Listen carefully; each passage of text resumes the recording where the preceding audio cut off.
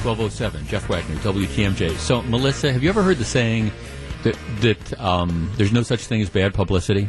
Yeah, I've heard that. Okay, well, the only people who say there's no such thing as bad publicity is people who've never had bad publicity. It's not good, let me tell you. Yeah, that's exactly it. Oh, it's great. Your name's on the front page of the papers. Your name is the lead story on WTMJ Radio News. Oh, no, it's not always good. No, not good. It's not always good. So, I wake up this morning. I get a text from a friend.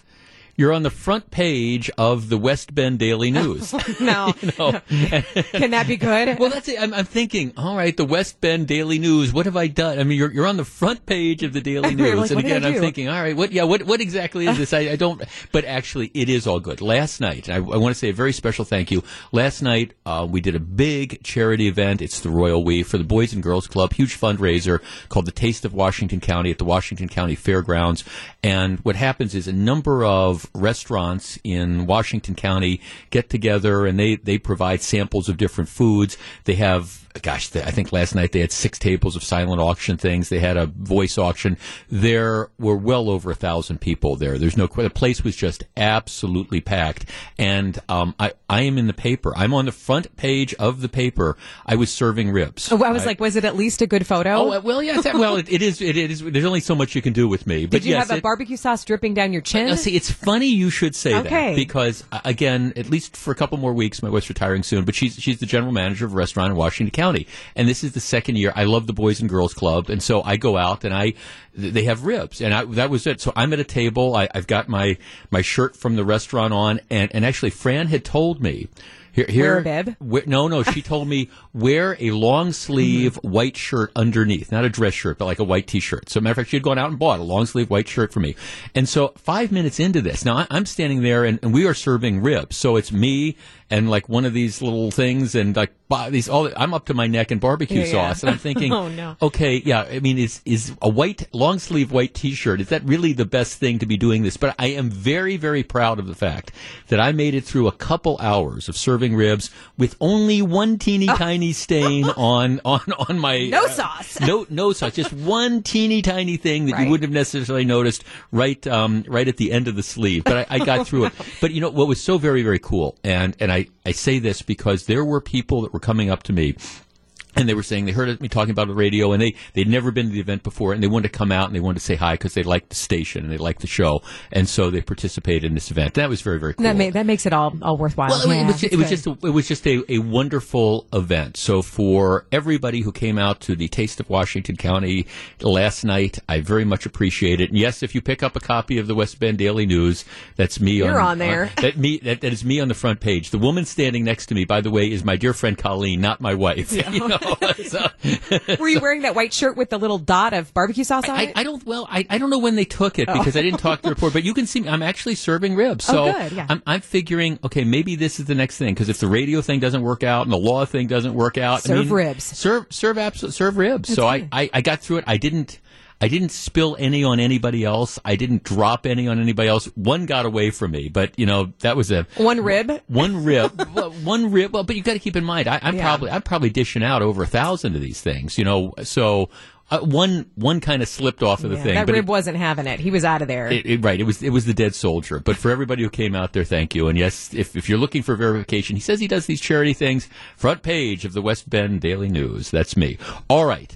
Let's get started. This is one of these interesting days because there's a lot of interesting stories in the news, but I don't know that there's any necessarily one dominant story. And so as I was preparing the show today, I figured, today's going to be one of these days where I want to talk with you about stories that I find to be interesting and explain why I do and why I think they're interesting and see how you react to them. But I do want to start the program with the big story of the day, the continuing saga of Donald Trump, President Trump, and ongoing investigations. Now, Donald Trump, before he was president, was a successful real estate developer who had his fingers in many things. There's also, I think, no question that Donald Trump, real estate developer, a lot of times played fast and loose with stuff in an effort to try to get the best advantage he could. And if you read the book, The Art of the Deal, or you read anything about various Trump business ventures, you come away with the idea that sometimes Donald Trump, real estate developer, business person, was maybe a little bit too slick for his own good, and certainly maybe too slick for people who invested money with him. And there's a trail of that leads through various bankruptcies and people, believing that they would be taken care of, that they weren't. But I mean, it's the world of high finance, and that is just the reality there. And I don't want to necessarily get into his ethics as a businessman, but there's no question he was very, very cutthroat as a business person, always looking for the advantage. And some people find that to be a noble quality, others not so much so. His efforts to do this, he surrounded himself with a cast of characters that I think could be fairly described, at least some of them, as sort of shady. He was represented by all sorts of law firms over the years, had lawyers doing all sorts of things. A lot of those relationships with the law firms kind of fell apart over fee disputes. They said that he promised to pay us money, he didn't pay him money, and they ended up ceasing the representation. He had a number of characters around him who, again, I think the fair would be to say shady. They were people who were looking to latch onto powerful, rich people in an effort to try to, use that connection to try to leverage other sort of business. And what Trump, as a business person, did was he used some of these kind of shady characters who wanted to be attached to him. He used them for some of the more shady sort of things that he decided to do. And I'm not saying illegal. I'm just talking about kind of questionable, shady, whatever. I think shady is the good word for this. One of those guys was this attorney, Michael Cohen. Michael Cohen, who got the reputation for being Trump's fixer, was, generally speaking, not an extremely successful New York lawyer. He was a guy who attached himself to Donald Trump and ended up getting into Donald Trump's sphere of influence. And by all accounts, he tends to be a guy that Donald Trump used to do, some of the things that maybe some more respectable attorneys wouldn't want to get involved in. And Michael Cohen, of course, best known for the whole thing with the Stephanie Clifford, the Stormy Daniels situation. Everybody knows that story. Stormy Daniels is the pornographic film performer who says she had a one-night stand with Donald Trump after a golf tournament back in, 2007. When Trump is running for president, there is a concern that this story is going to come out. And so, and again, it's a subject of all sorts of litigation. But what appears to have happened is Cohen, the attorney on behalf of Trump, negotiated this deal where a guy with the National Enquirer pays money to Stormy Daniels in effort to buy her story, and then they call it catch and kill. National Enquirer buys the story and then decides not to run it. And so now there's all sorts of issues. Cohen has been convicted on a guilty plea of a campaign finance violation in connection with this. It's an ongoing investigation. That is what Cohen is best known for.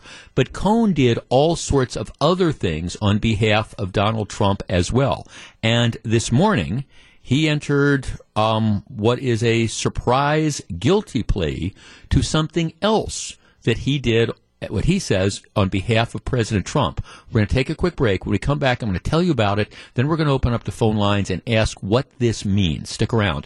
1216, Jeff Wagner, WTMJ. 1219, Jeff Wagner, WTMJ. Okay, so Michael Cohen, who was the kind of shady lawyer / fixer who did stuff for President Trump that I don't think he could find respectable attorneys to do.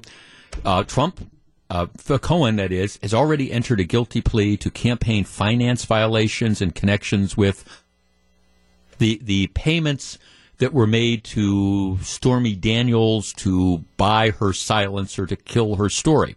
Well, Cohen apparently has now admitted in court today that he had engaged in negotiations to build a tower in Moscow for Donald Trump, before he was president, well into the 2016 presidential campaign. He said he discussed the project with Mr. Trump on more than 3 occasions, briefed Mr. Trump's family members about it. He also admitted he agreed to travel to Russia for meetings on the project. And this came as he pled guilty to lying to Congress in connection with this. And again, what's going on is you have this investigation to determine what was going on with Donald Trump, candidate, and the Russians in the 2016 election.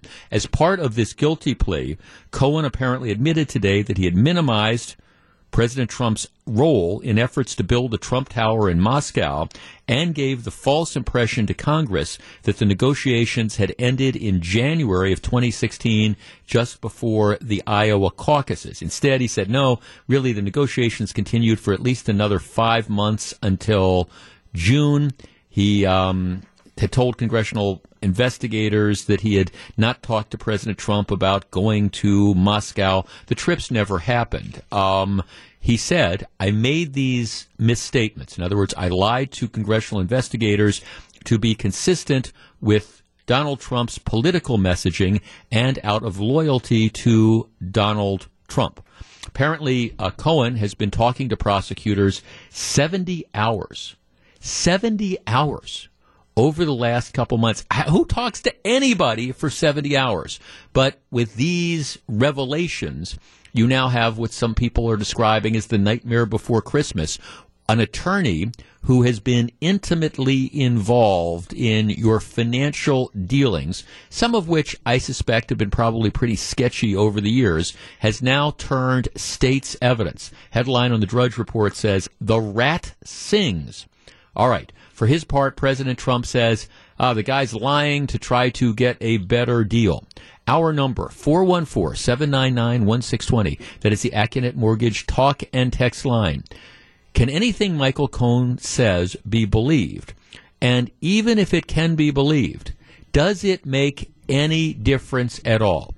2 years or so into the Trump presidency, almost 2 years into the Trump presidency, is it what it is?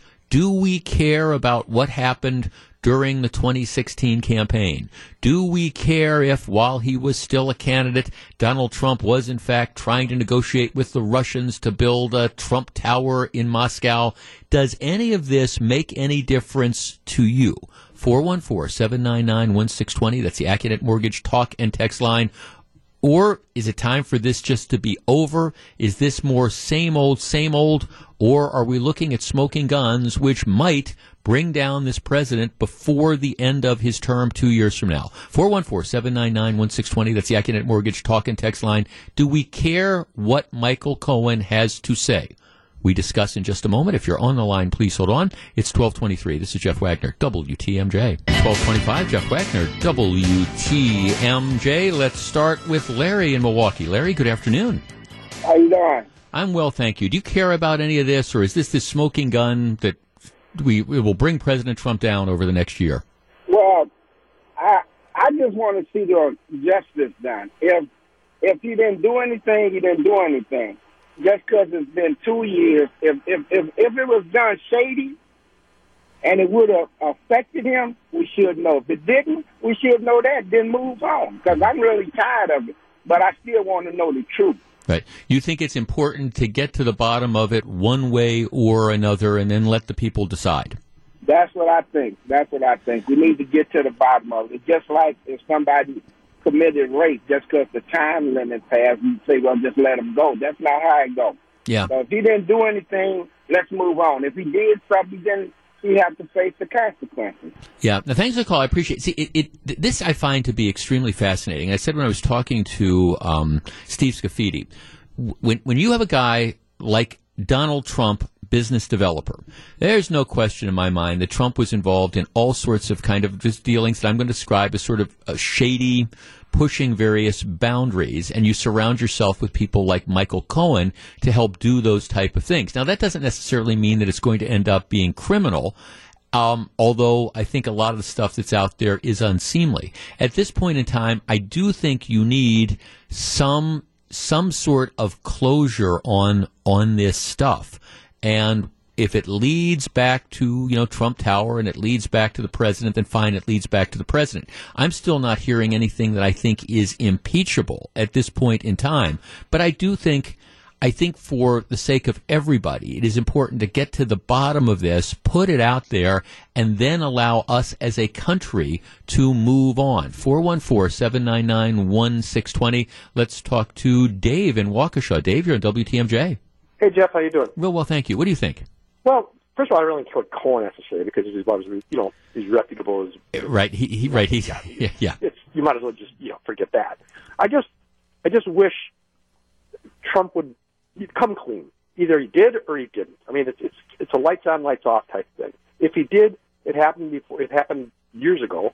Right. And just let the fall where it may. I mean, really. Right, because I mean, I'm trying to think about this Trump Tower thing. There was no secret that at some point in time before the elections, he was looking at building a hotel in Russia. There's nothing illegal about that. There's nothing wrong with it. Yeah, and that's what he did for a living. Right. I mean, that was his business. So I mean.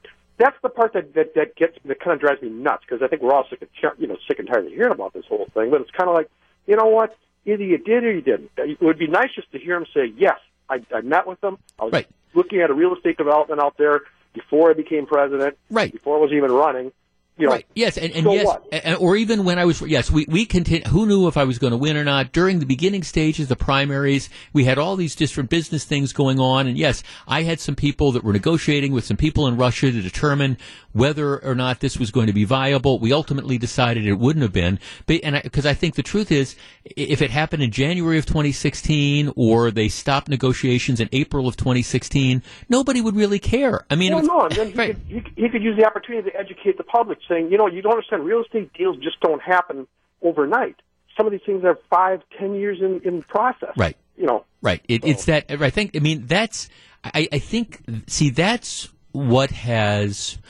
That's, I think, what's bothered a lot of people. I think there's aspects of a witch hunt to this thing? And the answer is yes, I do. At the same time, a lot of this, I think, has been brought on by a failure of the president and a failure of those around the president to be candid about some of these things, which, in all honesty, sometimes I think makes them look worse than they actually are. But you get the constant drip, drip, drip, drip, drip type of stuff. All right, look, I mean, I've said this before about the whole Stormy Daniels thing. The whole idea of buying her story, to me, it never made any sense at all. Donald Trump, before Donald Trump became president, he touted the fact that he was a playboy. That he did. He would go on radio shows and he would brag about different models and women he was with. Now, is that anything to be proud of? No, it's not at all. But is there anybody in 2016 who voted for Donald Trump who wouldn't have voted for Donald Trump if it came out that back in 2007 he cheated on his wife and slept with a pornographic film actress? And my response was, no, people would not have been shocked by that. They wouldn't have been surprised by that. They would have said, well, of course, that's who the guy is. But now you find yourself in all these trick boxes because we try to buy her story and pay her for silence, and now we're arguing about, is that a campaign finance violation? Bottom line is, I'm very skeptical of anything that Michael Cohen says, but I think for the good of this country, we got to get past this. And I think from the perspective of Bob Mueller, I think he owes it to everybody to come out with a report. If there are charges to be issued, issue the charges, let the chips fall where they may. But I don't want to spend the next 2 years when we've got all these real problems in this country arguing about stuff like this. And it is the drip, drip, drip which I think is hurting everybody. It's 12:37. Jeff Wagner, WTMJ. 2018 marks the 13th year of Kids to Kids Christmas from Capco Metal Stamping and WTMJ. In that time, we've given away nearly 200,000 toys to kids in need thanks to your generosity. To find out where you can drop off a toy or make a donation, head to WTMJ.com right now. Tomorrow is our first of 2 live toy drive pickup events.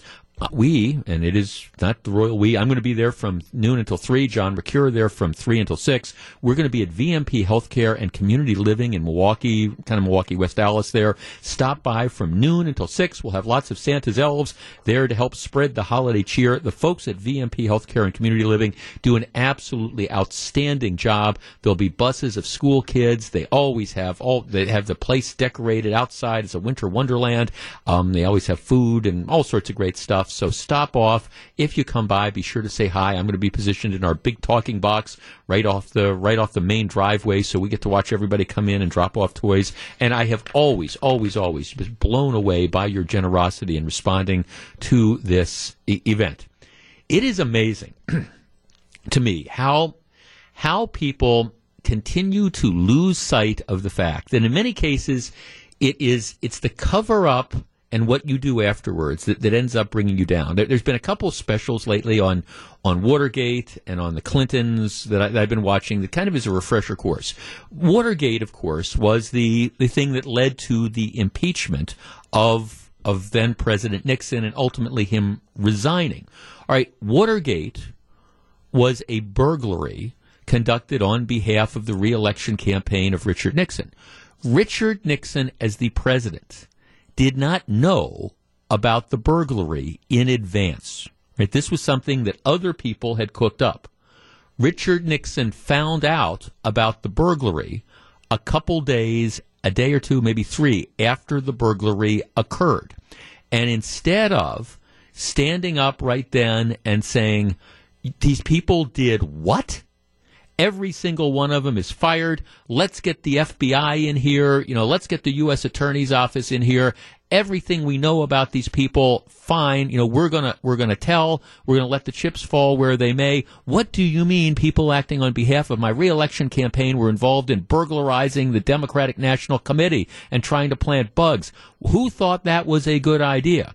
Instead of doing that, Richard Nixon engaged in this long-scale, cover-up with all the different aides to try to hide the fact that the White House had been involved in this. If Nixon would have said, heads are going to roll, you did what?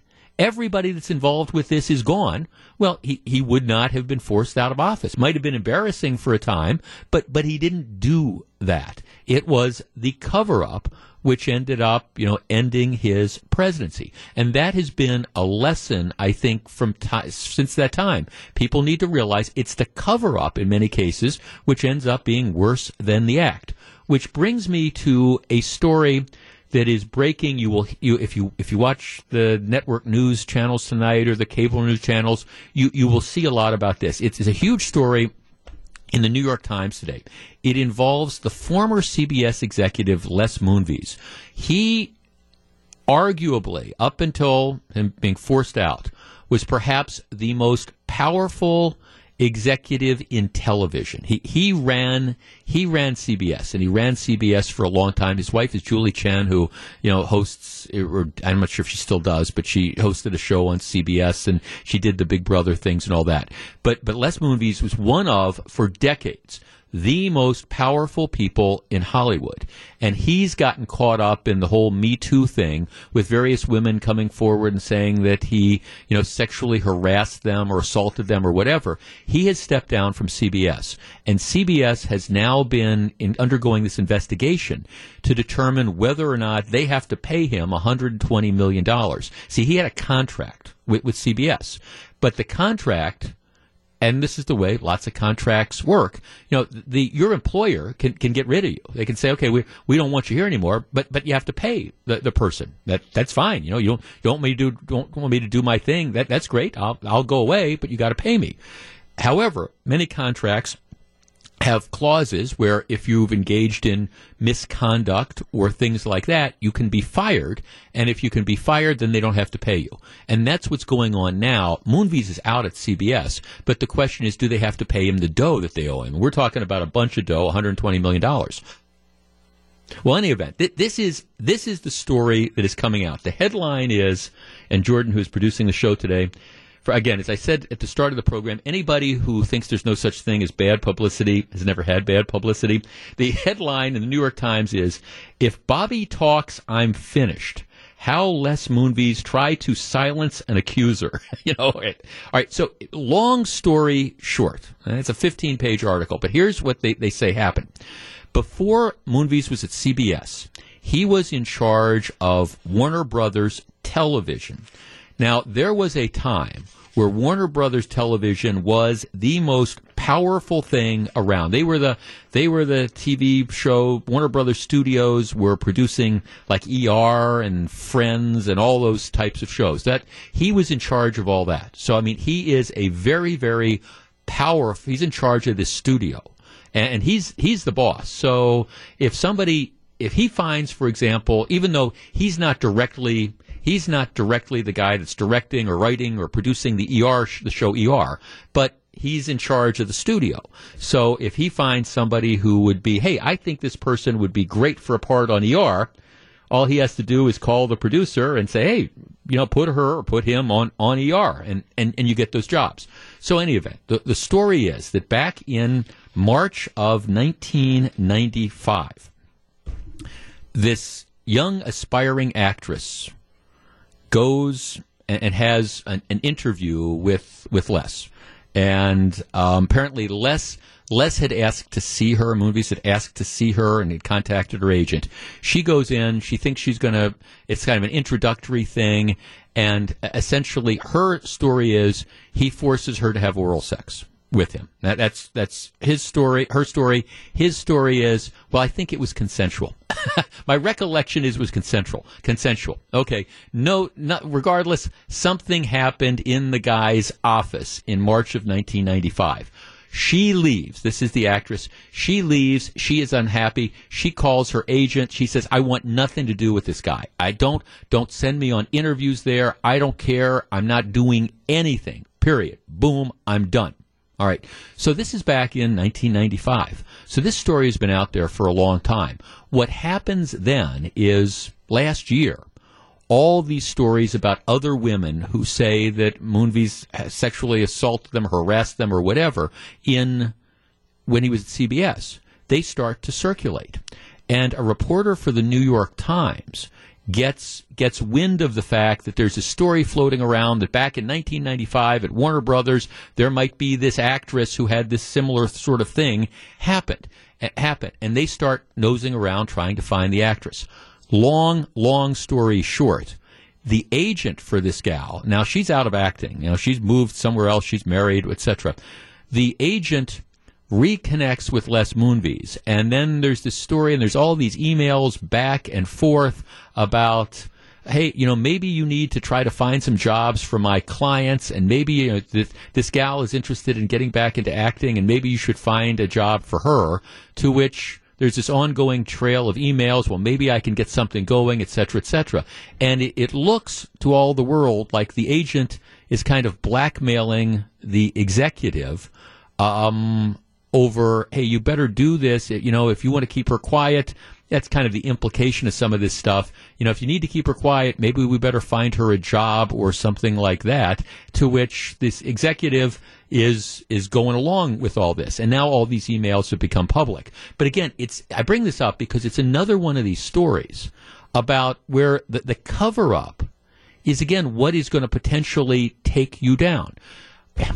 If the story comes out that when he was working for Warner Brothers, Warner Brothers Studio in 1995, that he had sexual contact with this woman, a casting couch sort of thing in 1995, that's not going to be a basis in 2018 to cancel his contract. It wasn't something that happened when he was at CBS. It really has nothing to do with what went on at CBS, other than the fact that maybe it might be like an other sort of act, but it happened a long time ago. So it's not going to be a basis for CBS to say, hey, we found out that when you were at another job 30 years ago or 20 years ago, you engaged in this conduct. That's not going to be a basis to fire him.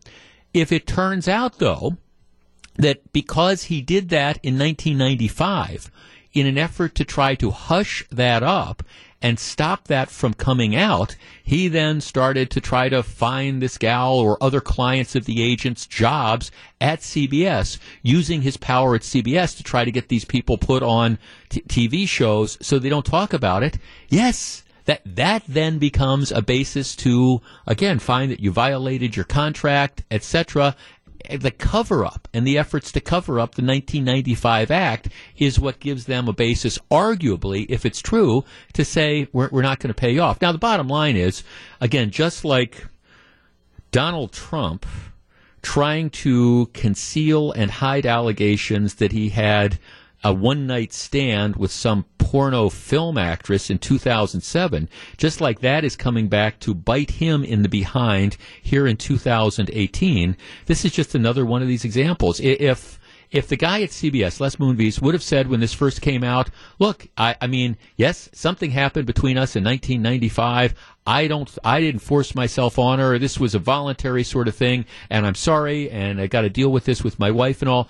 Then is it embarrassing? Yeah, it's embarrassing, but that, it seems to me, it's the end of it. It becomes a much bigger story when you decide you're going to try to, all right, how can we get her not to talk? Here, yes, I'll try to see if I can find her jobs and the agent who knows about this. I'll try to see if I can find your other clients, other jobs. That's where it gets dicey. When will people in power learn that it's the cover-up that in many cases is worse than the act itself?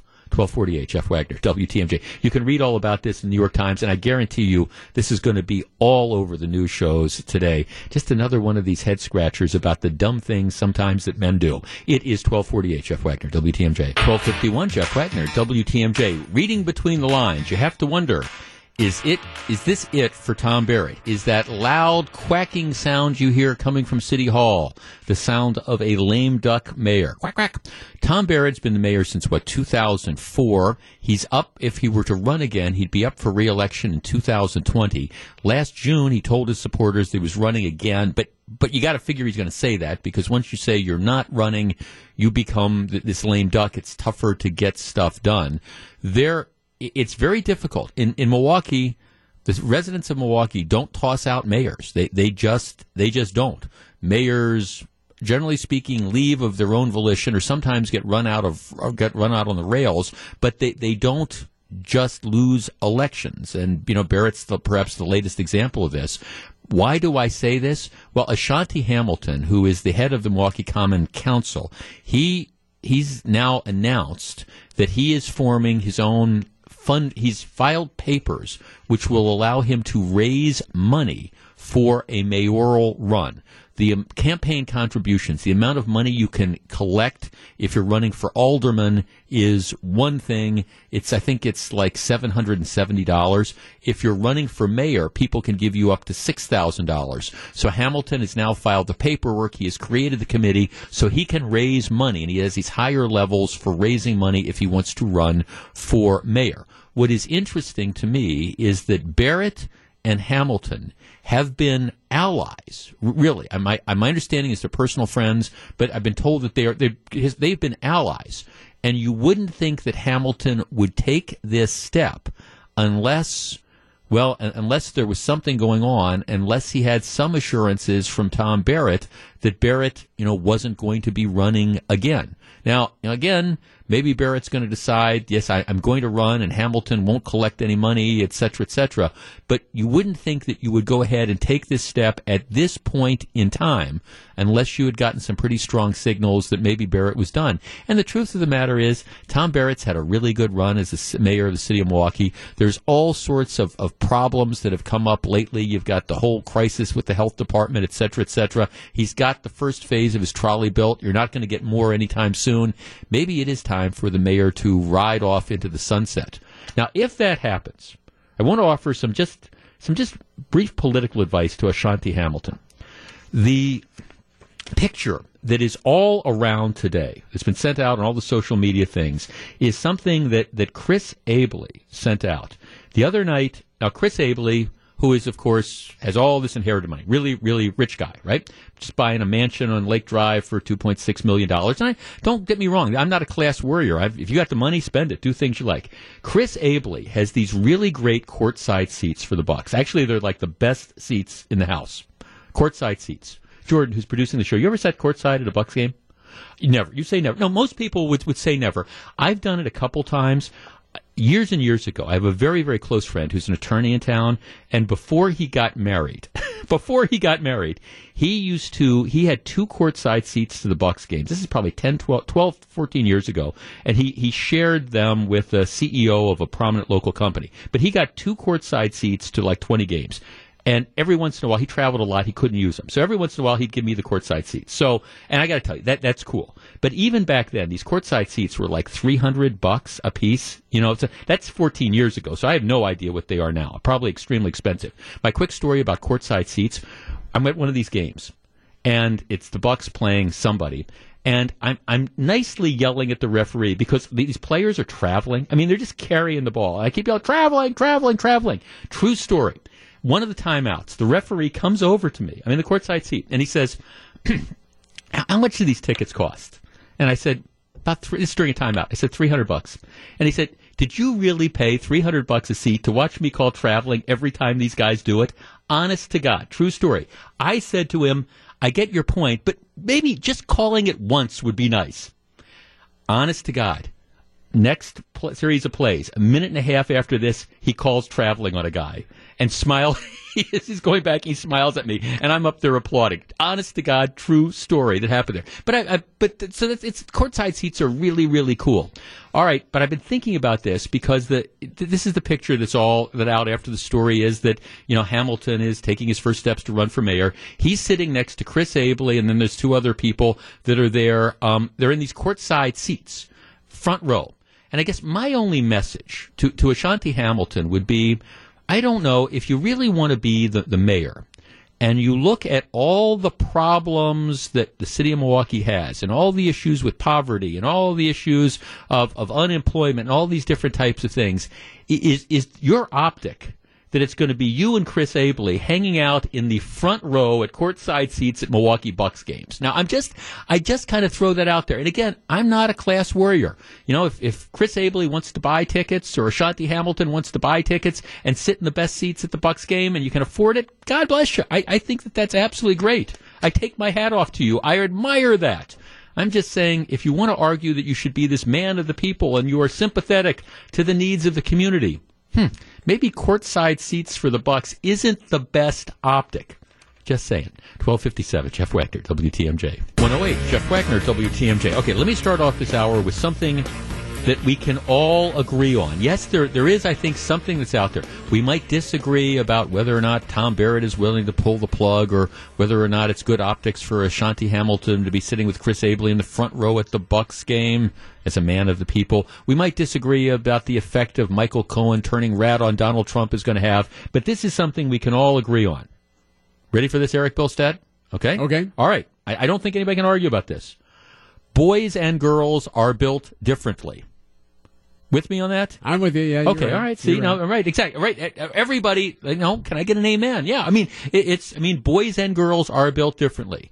Boys have boy parts, girls have girls parts, right? Okay. So let us start with that premise. I want to tell you this story. I'm going to share a letter that somebody has sent. But here's the deal. It goes back 2 years ago. And there's a gal who at the time is a junior at her high school. It's called Boyerton High School. It's in Boyerton, Pennsylvania. She walks into the girls' locker room getting ready to change for gym class. And in the girls' locker room, she looks over, and there is a naked guy. We're talking about all the boy body parts, naked, in the locker room. She goes, oh, my God, there's a naked guy in the girls' locker room. So she turns around, she runs out of the locker room because there's a naked boy in the girls' locker room. She goes and she goes to like one of the teachers. There's a naked boy in the locker room. And they said, oh no, that's so-and-so. He identifies as a girl. And so we're allowing him to change clothes in the girls' locker room because he identifies as a girl. And she says, well, what do you mean he identifies as a girl? He's got boy body parts. Nope, it doesn't matter. We don't want him to feel isolated or ostracized, so we are allowing him to choose which restrooms and which locker rooms he uses or she uses to change in, because even though it's a he physiologically, identify as a gal, so the student feels more comfortable changing clothes in the girls' locker room. To which the girl says, well, that's all fine and good about him, but what about me? I mean, I don't feel fine and good about, as a 16-year-old girl getting naked in front of, together with a naked 16-year-old boy. Well, he's not really a boy. He identifies as a girl, so we're allowing him to do that. All right, so it goes back and forth, and it turns out that the school, without telling very many people, had adapted this policy that they will allow students who identify as a different gender, they get to pick which bathrooms they use, and they get to pick which locker rooms they use. So this young lady, together with several of her fellow classmates, gets together, and they end up filing a lawsuit. And it goes into federal court, and they say, hey, you're denying us our rights by allowing people of different genders to, change clothes in the locker rooms. It goes in front of a judge, federal judge for the Third Circuit. Federal judge says, nope, you've got no case here. You're going to lose. The rights of the transgender student trumps your rights to be comfortable in the locker room. Get over yourselves. So they appeal it. It goes up to the United States Court of Appeals for the Third Circuit. Court of Appeals, they agree with the lower court. They say, no, these students, they don't have any sort of legitimate beef at all. It's their problem. Meanwhile, the attorney for the Civil Liberties Union of Pennsylvania is criticizing these kids who have filed this lawsuit, saying that they are anti-LGBTQ extremists. Who, how dare they deny the rights of the physiological boy to change clothes wherever he wants. And if they're uncomfortable, too bad, they need to get over it.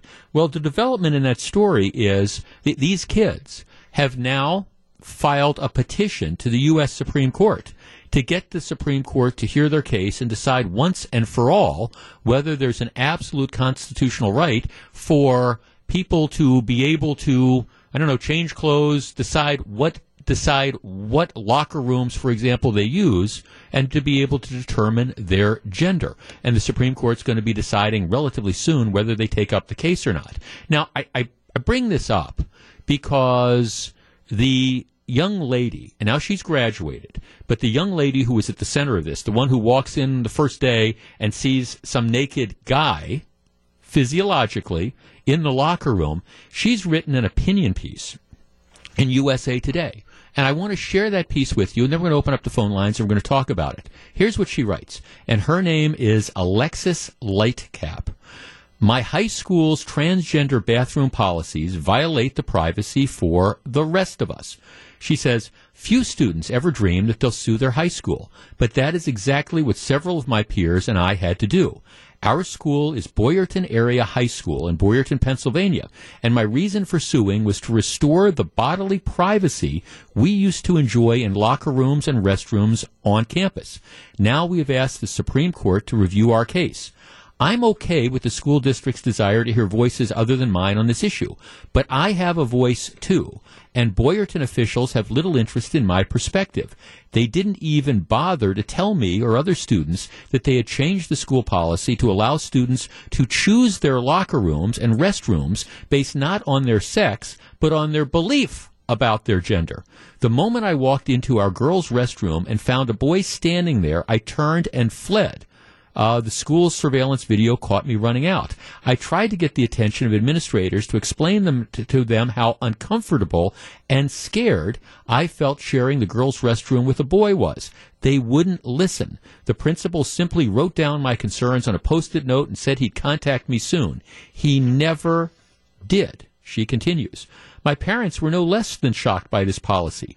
Boyerton officials kept it a secret from them, too. The administrators never sent home a memo saying that from now on our school locker rooms would be open to students based on what sex the students believed themselves to be. Instead, our parents first learned of the policy when I found a boy in the girls' restroom and when others, like my classmates, identified in the suit, were changing clothes in the boys' locker room and looked up to find a girl changing clothes beside them. Hollywood movies and TV shows try to make that kind of moment sound funny, but in real life, it's embarrassing and unnerving. Locker rooms and restrooms are supposed to be a refuge for students, and adults too, for that matter. As a woman, I go through those doors looking for privacy, not to find a guy looking back at me as I'm changing my clothes. As a former foster child who bounced around through the system, I know what it's like to be seeking an identity and trying to come to terms with who you are. As a black girl who grew up in a predominantly white neighborhood, I know what it's like to be treated unfairly, picked on, and made fun of by insensitive people. I won't accept being bullied or discriminated against, and that absolutely includes my classmates experiencing gender dysphoria. They deserve our love and respect. Even so, my privacy shouldn't depend on what others believe about their own gender. This is her writing. Why is it so hard for school officials to understand that young girls care about the privacy of their bodies? It's natural for us and our parents to worry about who might walk in on us in a vulnerable moment. The school bureaucracy has no right to say my privacy is irrelevant.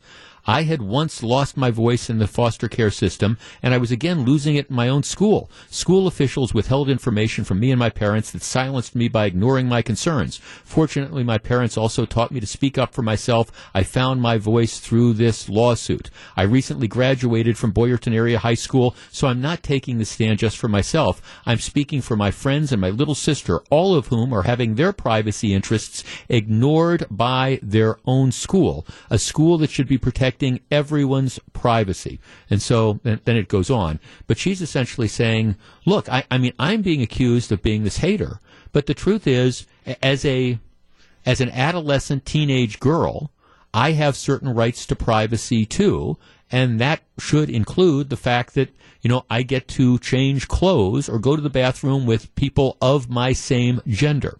414-799-1620. That's the Acunet Mortgage talk and text line.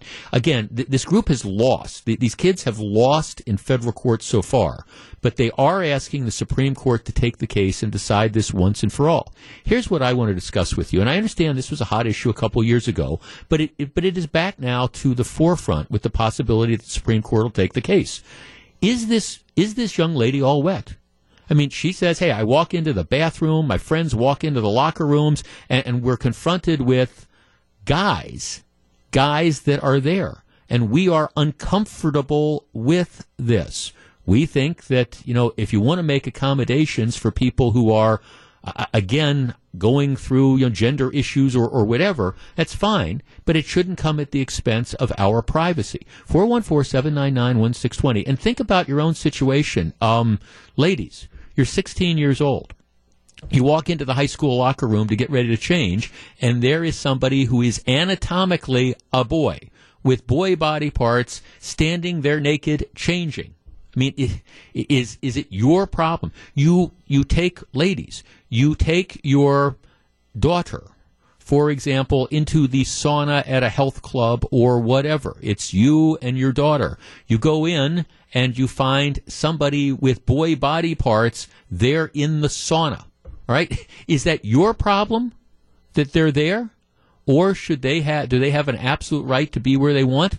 Or is this a larger issue? Do you have privacy rights? 414-799-1620. We discuss in just a moment. If you're on the line, please hold on. 118 Jeff Wagner, WTMJ. 122 Jeff Wagner, WTMJ.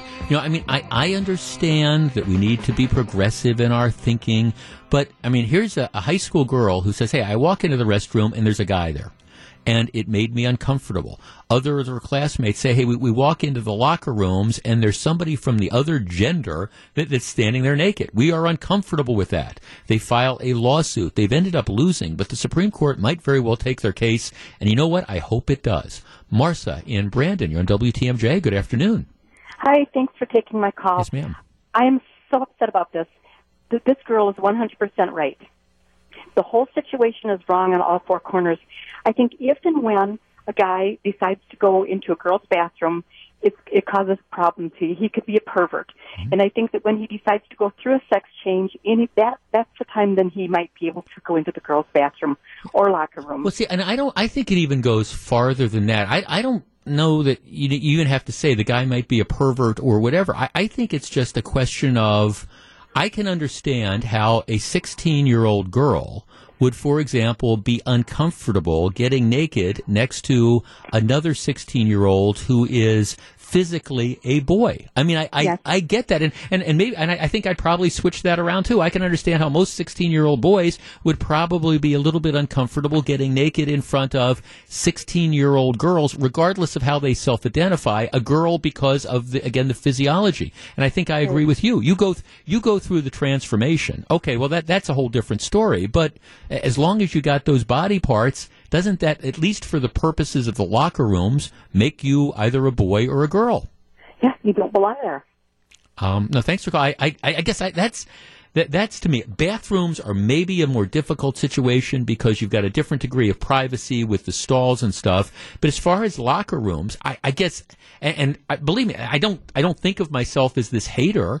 I think that you have to balance different needs, and this idea that people have no interest in the difference in genders anymore, and that if you walk into that sauna and it's you, mom, with your 8-year-old daughter, and you're there in the sauna, and there is some 24-year-old person who identifies as a female but still has that boy body part that's there showing it for God and the world, it's your problem. I don't buy that. I flat out don't.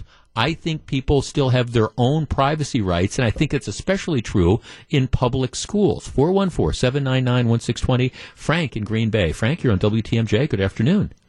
Jeff, I cannot believe how intolerant this young lady is. I mean, doesn't she understand that this young man should be able to identify what he is and just go wherever he wants? Well, that's kind of and it's her problem if she is uncomfortable or many of her friends are uncomfortable. This is the natural progression of the idea that what you identify with or how you identify is somehow okay. This is what will occur. This is what has occurred. And to the extent that there's a lawsuit that's been filed, frankly, I'm surprised, but I'm not surprised.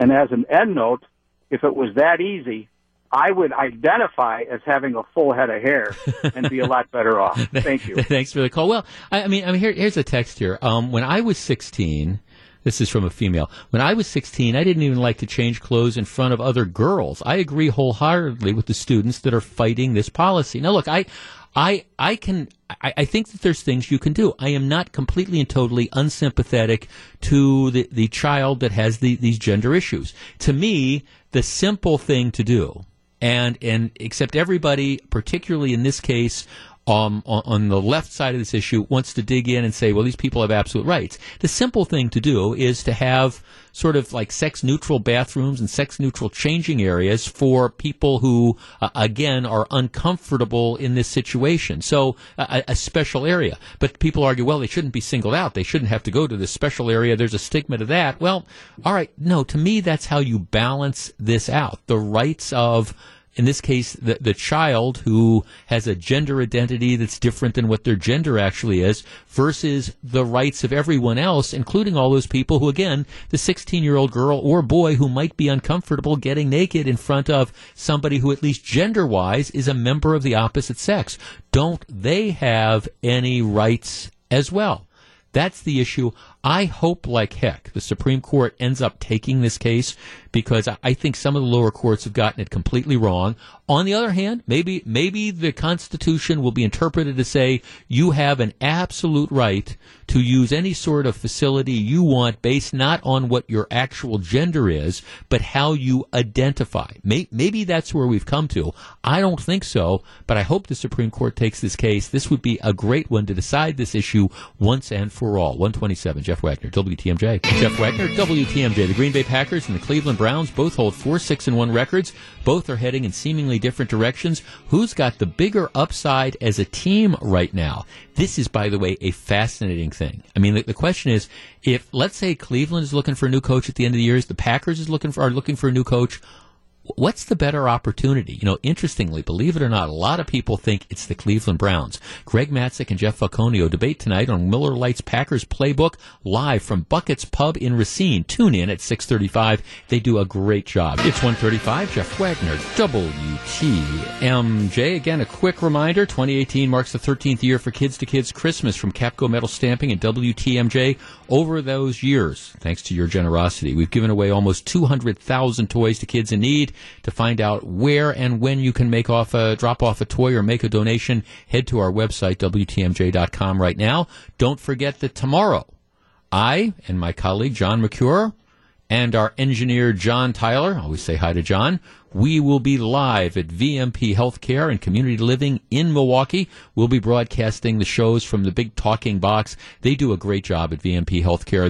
They set up a Christmas wonderland, and school buses full of kids come over and they bring toys, and we've got lots of Santa's elves, and I don't know exactly what the plans are for tomorrow, but normally they have like carriage rides or hay wagon rides or things like that. It is a very cool experience. If you happen to be in the area, be sure to drop off a toy, come over and say hi. Like I say, noon to 6, help us spread the holiday cheer. Right before the break, I asked Melissa about hitchhiking, and I bring this up actually because it's a story that has a good ending, and I don't know all the circumstances, but we had been reporting, for at least a limited amount of time since last night, that there was this 15-year-old girl who had gone missing from Oneida. It was a search that the Dodge County Sheriff's Department was undertaking. Apparently, it was a 15-year-old girl. The story was she reportedly took off from her family late Wednesday night at a Country Corner gas station in Lamira.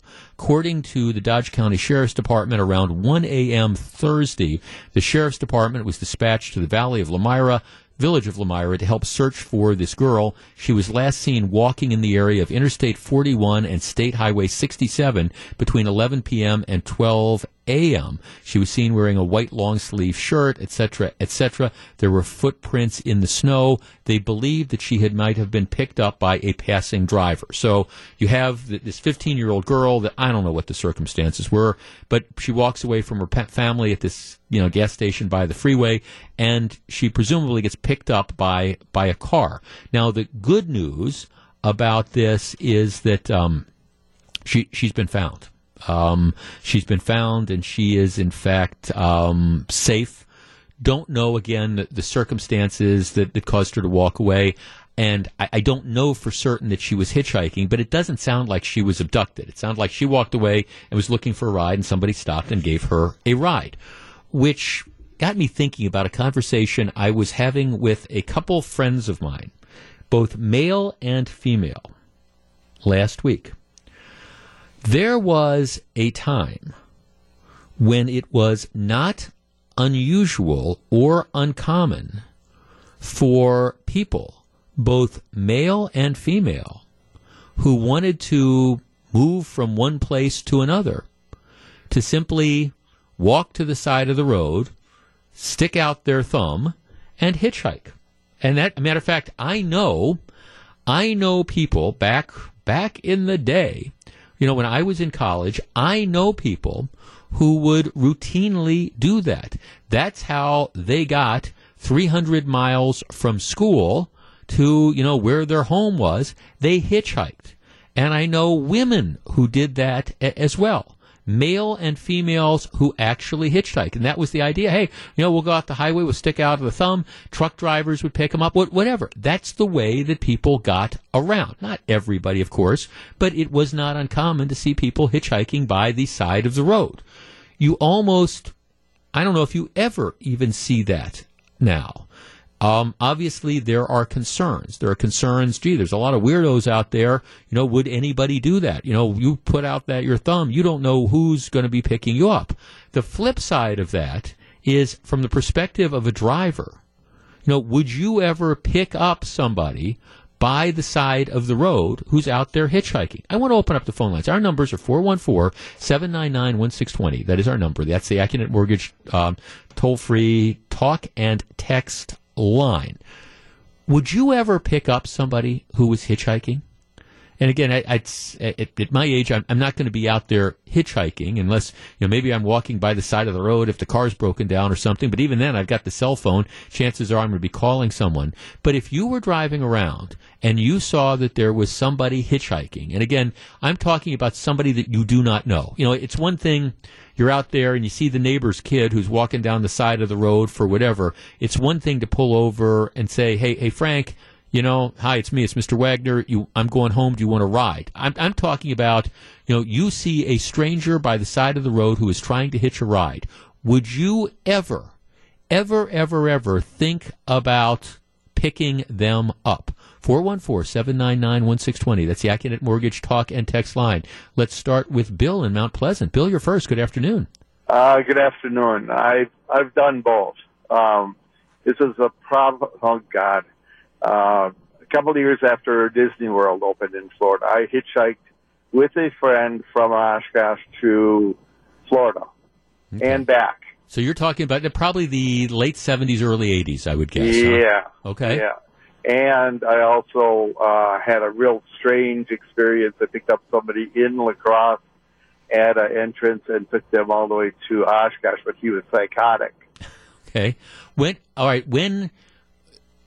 I got to ask you, what possessed you to hitchhike from Oshkosh, Wisconsin to Orlando, Florida and back?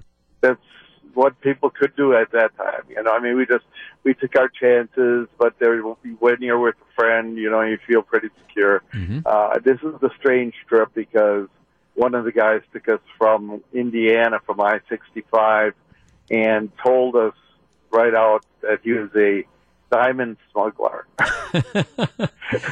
Okay. Yeah. All right. It goes on. He had a knife in the car, picked up another two guys. They stole the knife from him, and he actually was letting me drive because he was too tired. Okay. Did you? All right. You did that back, 30 plus years ago. Would you ever pick up somebody now? No, Okay. because I had this really.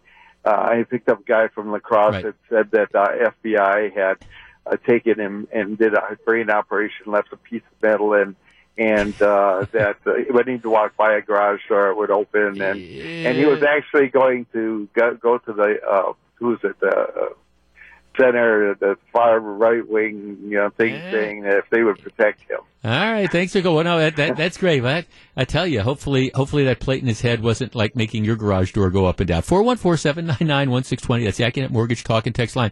But I appreciate your perspective, Bill, because there was a time, and I understand that maybe if you're below a certain age and you're listening to this, you're thinking, what is this guy on the radio talking about?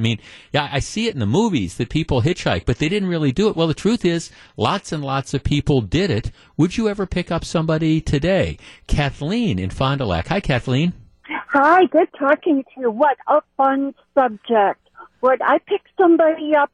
No, because I'm an old lady. However, back in the day when I was in college, this would be in the late 60s, I did hitchhike from Oshkosh, Wisconsin to Peoria, Illinois, and back. And one of my friends and I hitchhiked all over the Milwaukee area. We would hitchhike home. You remember Marty Zipco's? Sure. We'd hitchhike home from Marty Zipco's. It was a kinder, gentler time. We never had a problem. Okay, do you think it was kinder, gentler, or maybe you were just kind of lucky and didn't know some of the stuff that you could have happened? Yeah, or stupid, right? Yeah, got it. But we made some good friends, seriously. And fortunately, there was no problem.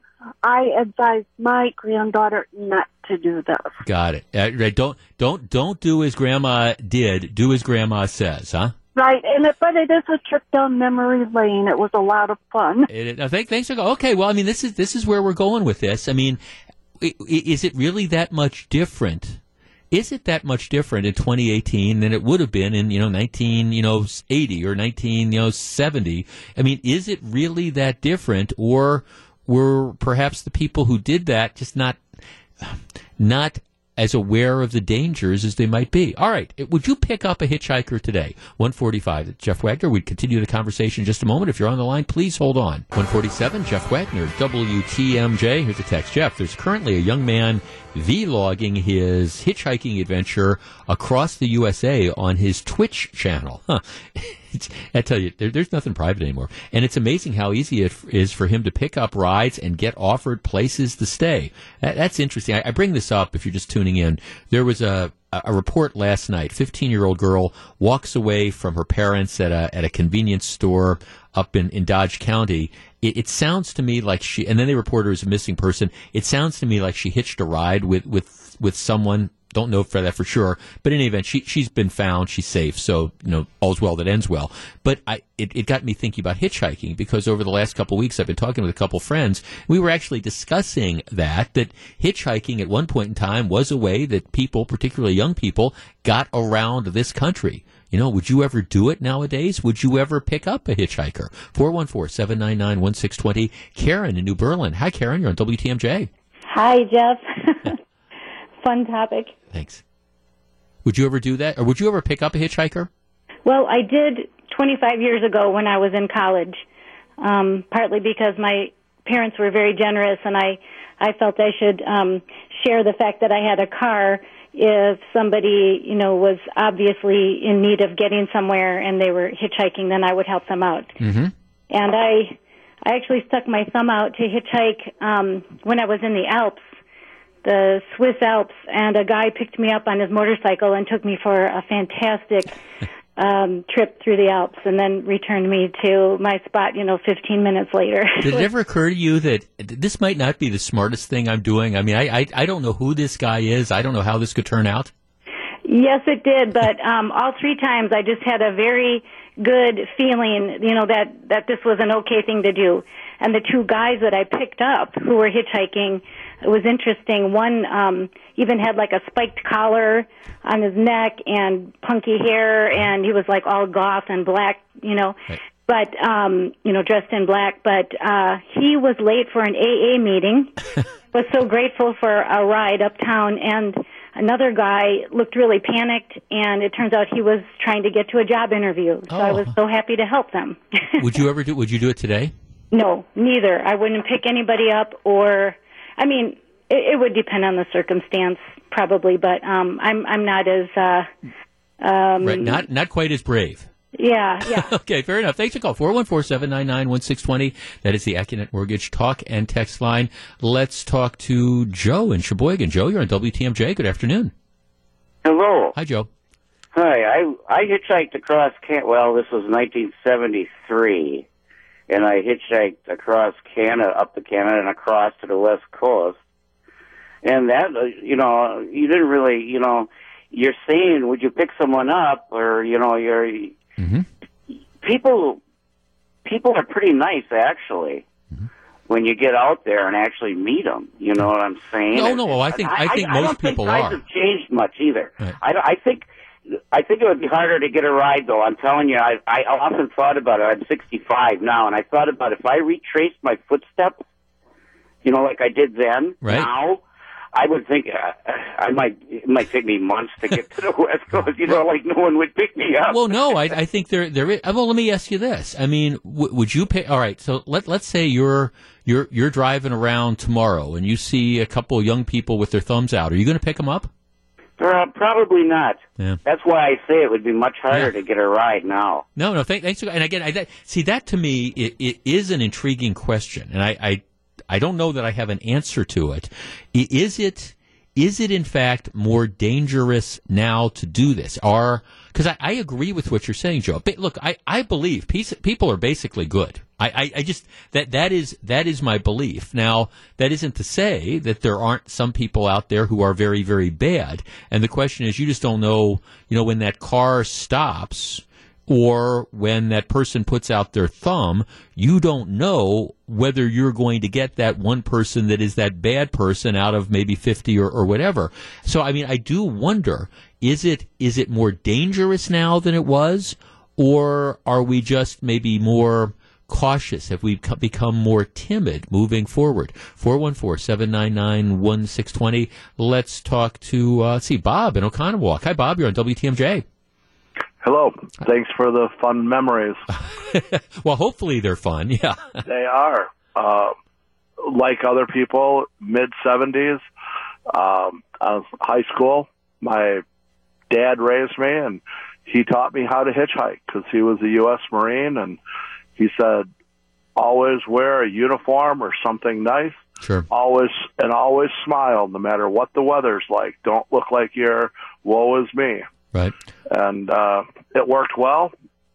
Hitchhiked a lot between the university at Madison and Waukesha, and right. Hitchhiked a variety of other places. And, as an older person, my wife now doesn't want me to pick up hitchhikers. Right.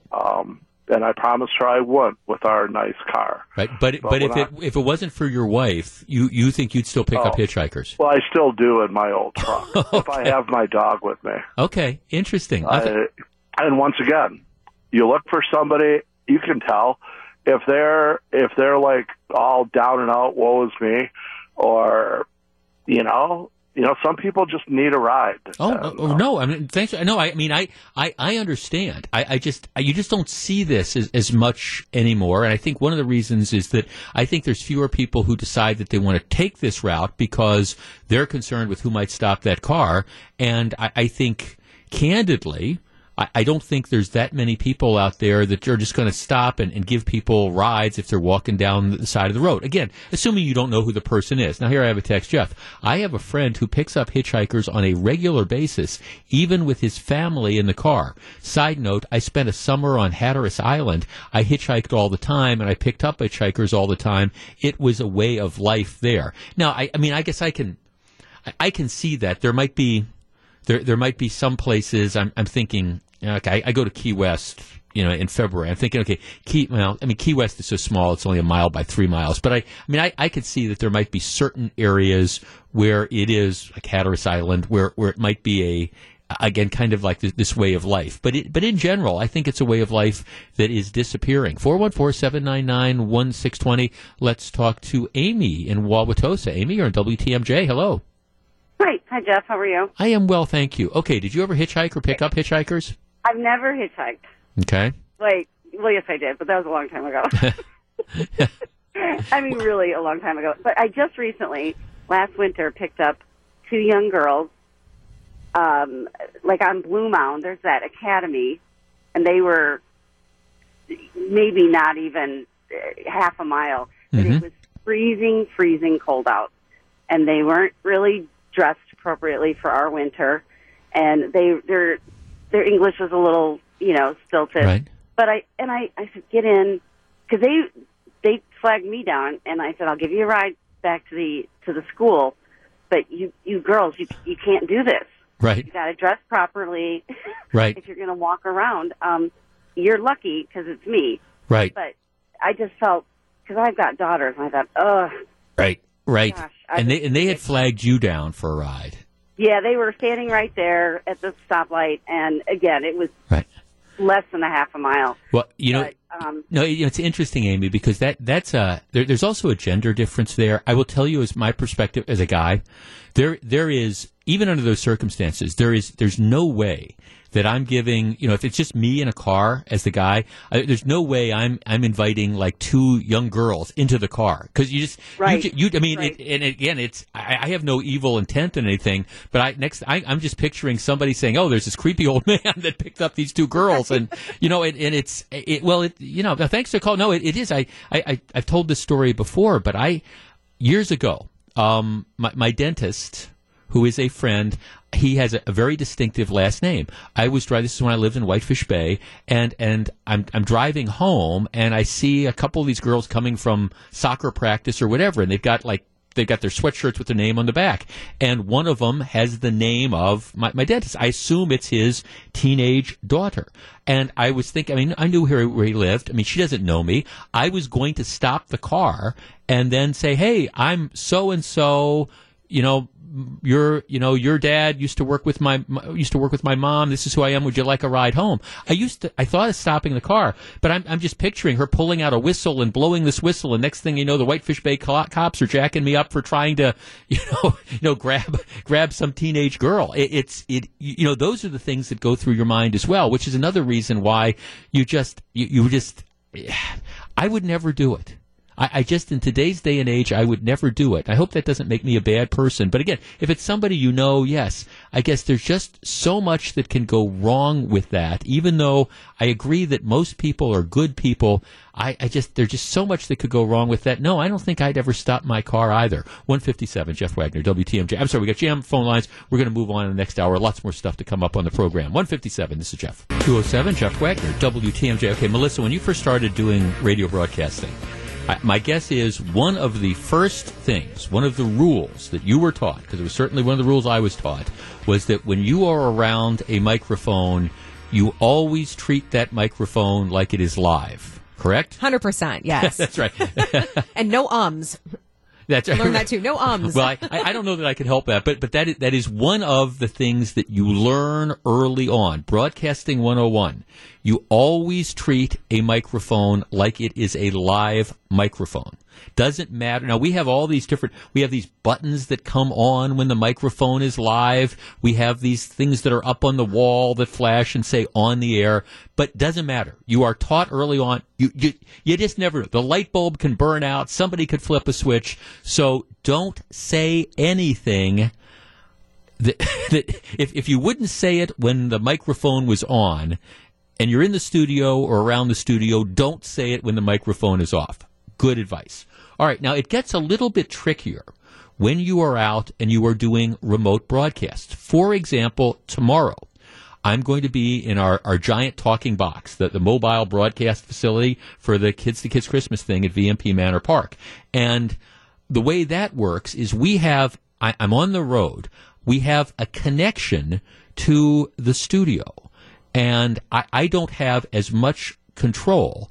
And for at least portions of the time, the feed between the big talking box that I am in and the studio. So what I'm saying in the box oftentimes goes back to the studio.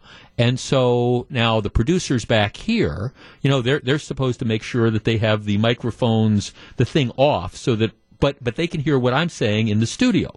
So, but in the big talking box. So I don't even have that control. So you learn really, really hard that, you don't even have that control of it. So don't say anything when you're on the remote broadcast because you just don't know for sure whether it's shut off or not. You learn that type of thing. At least you would think that you would learn that type of thing.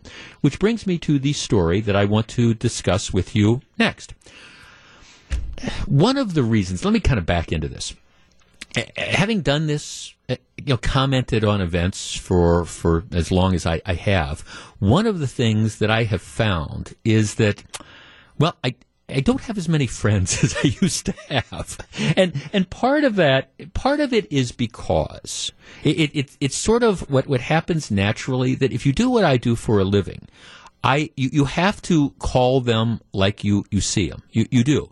And what that means is occasionally that there will be people that you like personally or that you agree with that, do something that you don't think is the right thing, and you have to call them out. One of the things that I have found over the years is that if you have, really strong relationships with people who are newsmakers, for example, it's tougher to call them out when you do something when they do something that you think is wrong.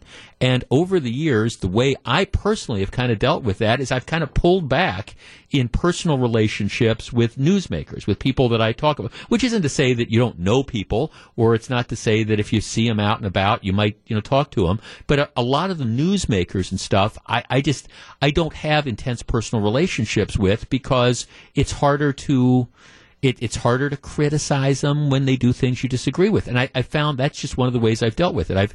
I've sort of pulled back in that type of thing. It's also very difficult in the world, and the story I'm going to talk to you about comes about world of sports. If you cover a team, and I don't care what the team is, whether it's a college basketball team or a pro baseball team or whatever, it's very difficult in some respects to criticize that team because you're around them all the time. And, if you're perceived as one of these people who's constantly going to be ragging on the team, that word gets out and nobody wants to talk to you and your sources dry up. At the same time, though, you always have that. There's always that pressure to be true to the listeners. So, for example, if you're a color commentator on a baseball team and you have a player that is just not playing well and making dumb mistakes, and it's not just physical stuff, but they're doing stupid sort of things, and everybody knows that, and people who are watching on television, for example, can see it, and you don't call them out. You just kind of pretend this isn't going on. Well, then you kind of lose your audience in a way, because the audience will say, well, why isn't Jeff saying what all the rest of us see? It's a difficult balancing act. Which brings me to the story. There's a guy named Gary Dolphin, and he is, and has been for the last 22 years, he's been the voice of the Iowa Hawkeyes men's basketball team. So he's their commentator. Well, here's what happens.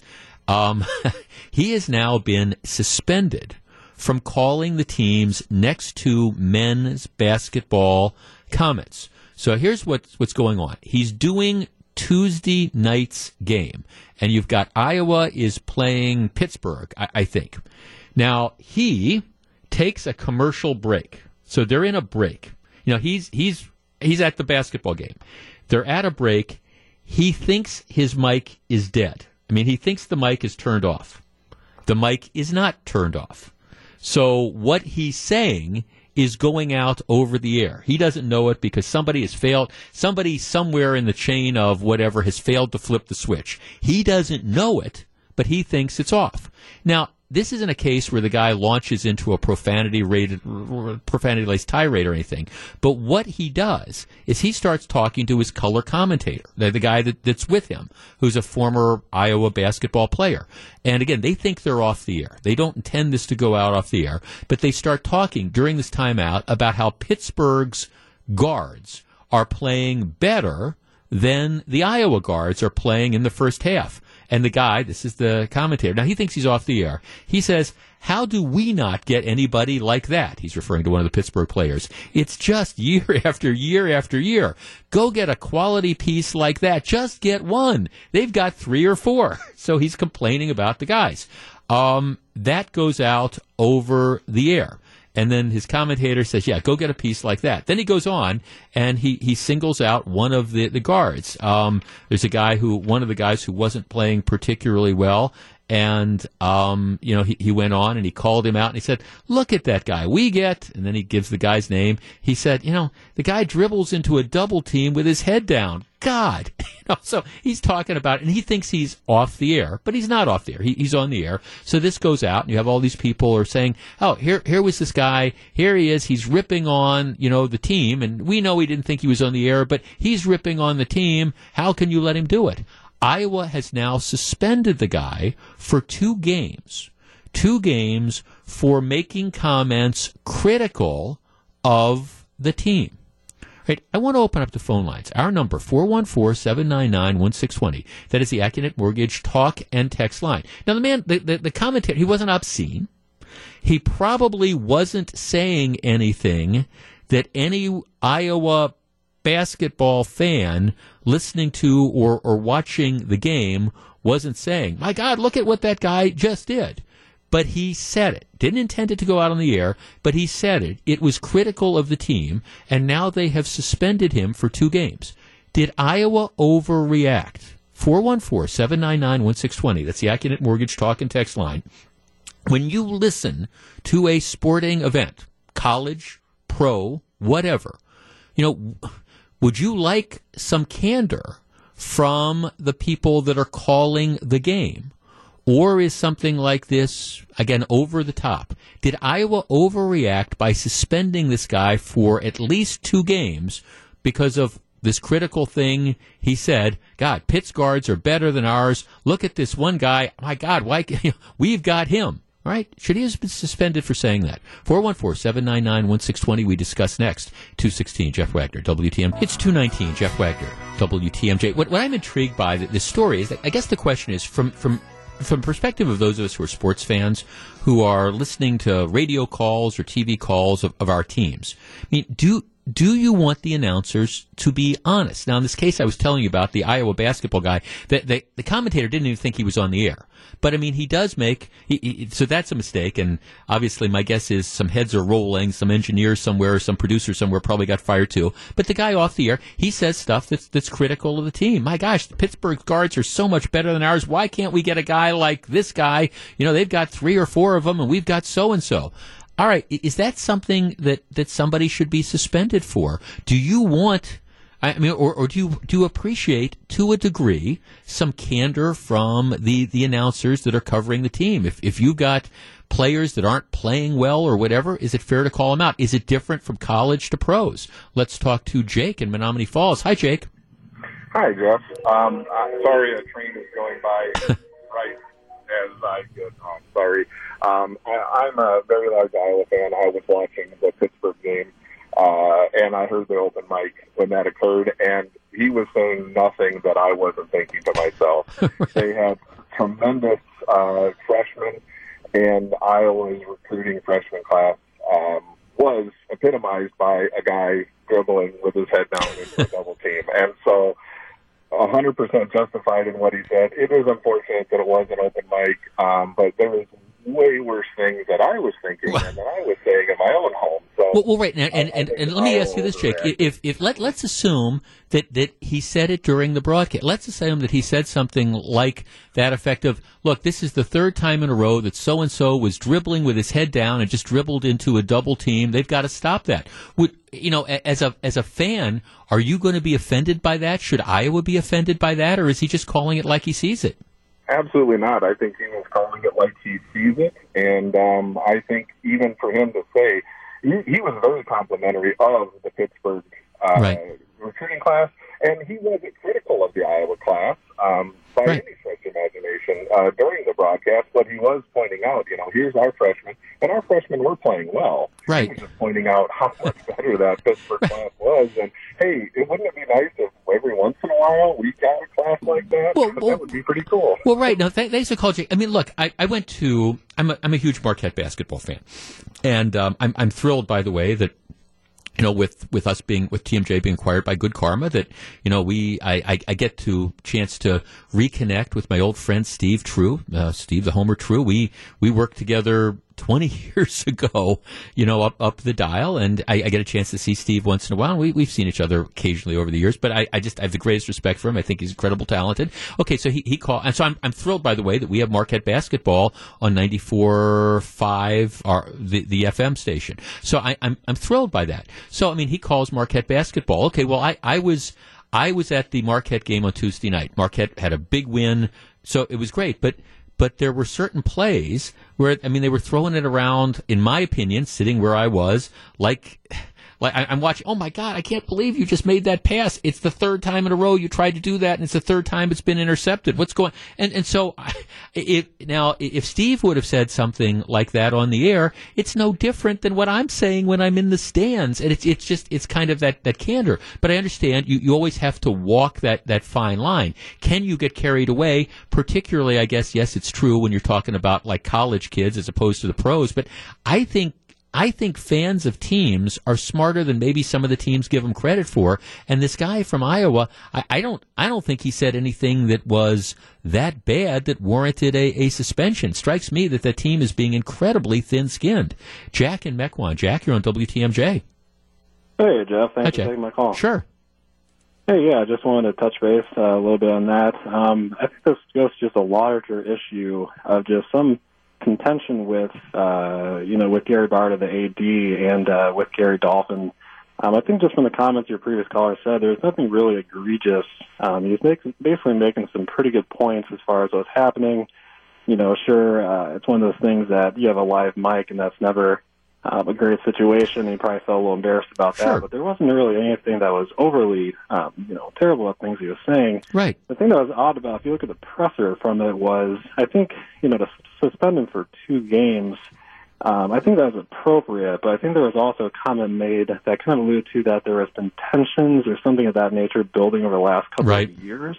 and something that he can take time to reflect and work through those issues. I'm not sure, just from a PR perspective, how on earth you release something like that and then, just kind of throw that out there. I think when you look back at the tenure of Gary Barta with Iowa Athletics, there's so many things that he just handled so poorly that I think there's just something deeper in that. So. Yeah, could be. I mean, maybe maybe there's been other similar sorts of things like that as well. I guess to me the larger issue beyond just the whole Iowa issues is what do we as fans want when we're listening to a game? And I guess I think within reason, there's nothing wrong with a little bit of candor. Here's what Justin sends me a text. Although the sincerity and candor of the broadcaster is refreshing, like the kneeling NFL players, he mildly disrespected his employer, the team in Iowa University, and thus they have the right to discipline him, an employee. Well, I don't know. I guess did you disrespect them? Do you disrespect your employer by saying, "Gee, this kid keeps dribbling, for example, into double teams. He hasn't figured this out. The other kids, they're freshmen, they do it. I mean, are you really disrespecting your employer?" Here's a text. "They should call it like they see it, good or bad. I really don't like it when I see a play that somebody obviously messed up on, and the announcers don't call them out for it. It just sounds so fake and like they're pandering to the home team." Yeah, I think sometimes these teams are oversensitive, and I think if you're a fan of the team, you understand when things are going well and you understand when things are going poorly. And I get that, announcers or commentators can go overboard, but I don't know, when I do a radio show, I want to be fair, but I also want to be candid about my takes on things and my impressions on things. And that's what I think you have the right to expect if you're listening to my program or you're listening to other people. You want to hear the comments, our opinions. And I think the same thing should be true to a degree in the world of sports as well. And I guess you just wonder where that limit and where that level comes from. Can you not be honest? 226, Jeff Wagner, WTMJ. Jeff Wagner, WTMJ. All right, let me give you some good news. If you are a beer drinker and you are a fan of Pabst Blue Ribbon beer, and who's not a fan? Jordan, you're a fan of Pabst Blue Ribbon beer, right? He says you know it. Yeah, I mean, I like Pabst. I like Schlitz, by the way, too. They brought back the Schlitz, and it's the version it used to be when I started drinking beer. Absolutely love it. There has been kind of a nasty lawsuit that was with the jury, involving Pabst and Miller. Pabst is, of course, not made in Milwaukee anymore. That's a great tragedy. But what happens is Pabst, the people that own Pabst, they're out of Los Angeles. They contracted with Miller to brew Pabst beer. So now Miller Coors brews Pabst beer. What happened was Miller essentially announced that they were going to terminate their contract with Pabst. They were going to stop brewing the beer. Miller says that they wanted to close some plants. They didn't have the capacity to do it anymore, and they would have to triple the price of the beer, the cost that they charged for brewing the Pabst beer. Pabst sued, saying, "Hey, if you triple the cost, you're going to put us out of business. You really do have the capacity. You're just trying to drive us out of the market." Okay, so the case went to trial, and yesterday, while the jury was deliberating, what happened is they came in, they reached a settlement. That's rare. It happens, but it's rare. But anyhow, they reached a settlement. They haven't announced what the details are, but the report so far is that at least for the foreseeable future, Miller Coors will continue to brew Pabst. So Pabst Blue Ribbon beer is not going away. And the guys that I hang out with on Sunday afternoon watching ball games up at that little dive bar, and the owner always hates it when I call it a dive bar. But I say, well, look, I love dive bars. I'm a dive bar kind of guy, right, Melissa? I mean, it's just, you are. I know. That's okay. It is. I mean, it's $2 Pabsts, for example. You feel comfortable? It's like you're at home. Absolutely. I don't say it like it is a bad thing. But the owner will say, you called my place a dive bar. And I said, well, look around. Come on. But I like dive bars. I'm comfortable in them. But anyhow, everybody that's sitting there drinking those $2 Pabsts, well, they're going to continue to make them for the foreseeable future. That's good. 235, Jeff Wagner, WTMJ. So I started off this program yesterday. I was up at a fundraising event for the Boys and Girls Clubs of Washington County. It's called the Taste of Washington County. They do it every year. And what they do is they have a number of restaurants that come together and they serve food. And a number of you came out and said hi. I appreciate that. And I was with one of the restaurants, and I was serving ribs. Actually, picture me on the front page of the West Bend Daily News serving ribs. And I was very proud of myself because my wife said you have to wear a long sleeve white shirt And so I'm wearing this light, and I'm thinking, okay, I'm serving ribs. This could be a recipe for disaster. But I was very proud of the fact that, hours of serving ribs, and I only got a little bit of sauce at the very tip of one of the sleeves. So I was very, very proud of myself. But, okay, so they also had this silent auction. So I'm wandering around, and I came back, and I said, okay, all I got to say, honey, is it's for a good cause. And she said, what did you do? And, all right, so I've told this story before. I'm a fan of Big Boy. The old Big Boy restaurants. And, with you have, years ago, there was this thing on eBay. It was like an 8-foot tall Big Boy, like one of the things that used to have outside the restaurants, the Big Boy restaurants, with Big Boy with like holding the hamburger, the sandwich and stuff. And I wanted it. And it was like on eBay for $5,000 or $6,000. And it was like an 8-foot tall thing, and God knows how many hundreds of pounds it were. And I wanted to buy it. And and then my wife at the time, my late wife, said, "What are we going to do with it?" I said, "I don't know, but this is really cool." I said, "Well, let's put it in the flower bed, and we'll put up lights on it and stuff." And she said, "Yeah, the neighbors in Whitefish Bay are going to really love that." And I got that look that all you women learn from your mothers, that look that I married a moron. I mean, I understand it. So last night I'm walking around and they have this silent auction thing, and I come back to my wife and I say, "Hey, I found this. I found this thing." And she said, "What did you do?" And I said, "Well, remember I've always wanted a Big Boy?" And she said, "Don't tell me you bought the M&M guy." Okay, so at the silent auction, they had like the M&Ms, like the talking candies from the commercials.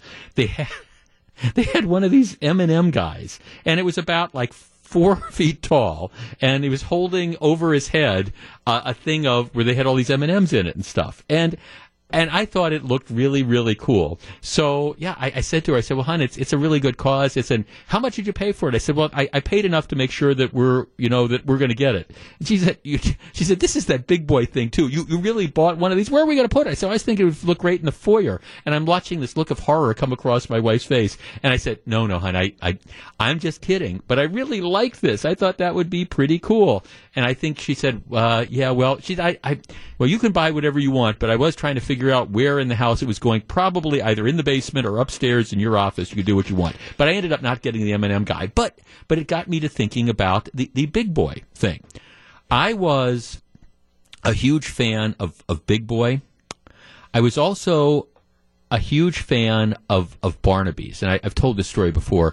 There used to be, Barnaby's was a kind of a pizza chain, and they used to be all over. There was one in Glendale, and I remember we used to go to that all the time, and I just have these really fond memories of it. So a few years back, there's like 1 or 2 Barnaby's restaurants left in the country, and one is right outside the Arlington Horse Track in right outside of Chicago. And my brother and I and some family members, we went down to that, and we insisted, okay, we're going to the Barnaby's. And so we went over to the Barnaby's restaurant, and it was exactly like it I remembered it being in 1972. Although all I'm going to say is my tastes have apparently dramatically changed since 1972. And all our family members, like my niece and nephew, and everybody's kind of looking at us like, this is something that you guys have been raving about? So it did change dramatically. It just wasn't quite the same. Now, I bring this up because there is a huge story in the Wall Street Journal 2 days ago. The headline is, "They were huge names. What happened?" And it focuses on 3 chain restaurants that were big at one point in time. First is Shakey's. Jordan, do you remember Shakey's? Shakey's Pizza. Shakey's was founded in 1954 in Sacramento, California. At its peak, there were 350 Shakey's Pizza units across the U.S., including lots in Wisconsin. You know, the signature of the Shakey's thing was they had, you had employees in like the straw hats and all. It was kind of like an old-time ice cream parlor, except it was a pizza place. 350 units. It's now down to 60 units. Competition, essentially, from all the other pizza chains sort of, drove it, if not out of business, close to being out of business. The second chain that they focus on was Ground Rounds. Now, I remember the Ground Rounds as well. When I was in college and stuff, we used to hang out. There was a Ground Round on Port Washington Road and Silver Spring. They'd have live music. They had peanuts, etc. Ground Round was founded in 1969 in Illinois. At its peak in 1989, it had 219 units. Now it's down to 22. I think there is a ground round out in one of the hotels off of Moreland Road in Brookfield. Okay, so ground round. And the third that they focus on is my favorite, Big Boy. Big Boy was founded in 1939 in Cincinnati. At its peak, it had 210 units. And it was, at one time, Big Boy International was a chain of chains, 34 different names. Like, for example, in Wisconsin, or at least around here, was Mark's Big Boy. So you had the Big Boy chain, depending on what part of the country that you were in, 210 units. All three of these, Shakey's, Big Boy, and Ground Round, to one extent or another, are starting to make a bit of a comeback. You know, they have not gone away, and they're all starting to expand at least a little bit. All right, our number, 414-799-1620. That's the Accunet Mortgage talk and text line. Now, like I say, I had this rude awakening a couple of years ago because I have these really, really, really fond memories of Barnaby's when I was a kid. And when I went into this Barnaby's restaurant in Arlington, Illinois, it brought back memories. It looked the same. It smelled the same. My guess is some of the booths hadn't been changed since the 70s. It was the place that I remembered, but maybe it's that you can't go home again. It was what I remembered, but by the time I tasted the pizza and had all the stuff, it was extremely disappointing. All right, so ground rounds, Shakey's, from Big Boy. I mean, if they bring them, do they have a chance for success? And if they bring them back, are we going to be disappointed? Is it going to be like I was with Barnaby's? 414-799-1620. That is the Accunet Mortgage talk and text line. Would you like to see some of these chains, or perhaps other chains that you remember big time from when you were growing up? Do you think that they would be able to make a go of it now in 2018? 414-799-1620. That's the Accunet Mortgage talk and text line. We're going to discuss this in just a minute. We'll have some fun on a Thursday afternoon. 2:43, Jeff Wagner, WTMJ. If you're on the line, please hold on. 2:45, Jeff Wagner, WTMJ. Yeah, I should have bought the M&M guy last night. All right, let's see. Jordan says, Jeff, for your information, a house on Lake Drive in Cudahy has a Big Boy statue plus lots of other iconic paraphernalia in their yard. Must be a family of convenient of kindred spirits. It's exactly right. Okay, now here's somebody sent me a text. Let's see. There's one of your Big Boy statues. It's on it's on eBay right now, $2,600. Yeah, 414-799-1620. Shakey's, Ground Round, and Big Boy are all starting. These are franchises. These are chains that were big at one point in time. They're all starting or trying to make comebacks, some more successful than others. Shakey's now has 60 units across the country. Ground Round, 22. One, of course, is the one in Brookfield. Big Boy, they 210 units at their height, but they're over 100 now. 414-799-1620. Let's start with Dobie in Kenosha. You're on WTMJ. Hello. Hi, Jeff. Love your show, and this Thanks. is a great topic. Thank you. I travel in my job. Michigan has quite a few Big Boys. I make it a point to go there whenever I'm there. And it's interesting. They used to have a comic book when I was a kid. They had the Big Boy comic book. Right. The one over on Fort Washington Road, they'd have a contest, and you'd have to draw a picture of certain things. And 1 month, it was a building. Any building, from an igloo to the White House or anything. I was about 12 years old. I drew a picture of a Big Boy restaurant, and it won the national competition. So I still have it to this day. That was in 1975. What did you win? What did you get? Do you remember? Yes, it was a professional artist kit of brushes and painting. Oh, cool. And things like that. Cool. Yeah, pretty cool. But Big Boy is great. That flavor of the sauce on the Big Boy hamburger, it's addictive. I love it. I know. Thanks. I love it as well. They had at the Marcus movie theaters, the one out. What do they call it? The Majestic, the one in Wauwatosa. For a while, they were serving. They had the big. Maybe they still do. But I'm not sure. They used to have the old Big Boy on the menu, and I would get that from time to time when we'd go there. Jay in Madison. Jay, you're on WTMJ. Hello. Hello. The one I remember all three of them, but I don't even know what Ground Round serves. But Shakey's Pizza, we used to have one in Madison, and I remember once a month, us kids in the family would go there, and they had a bench right by the window.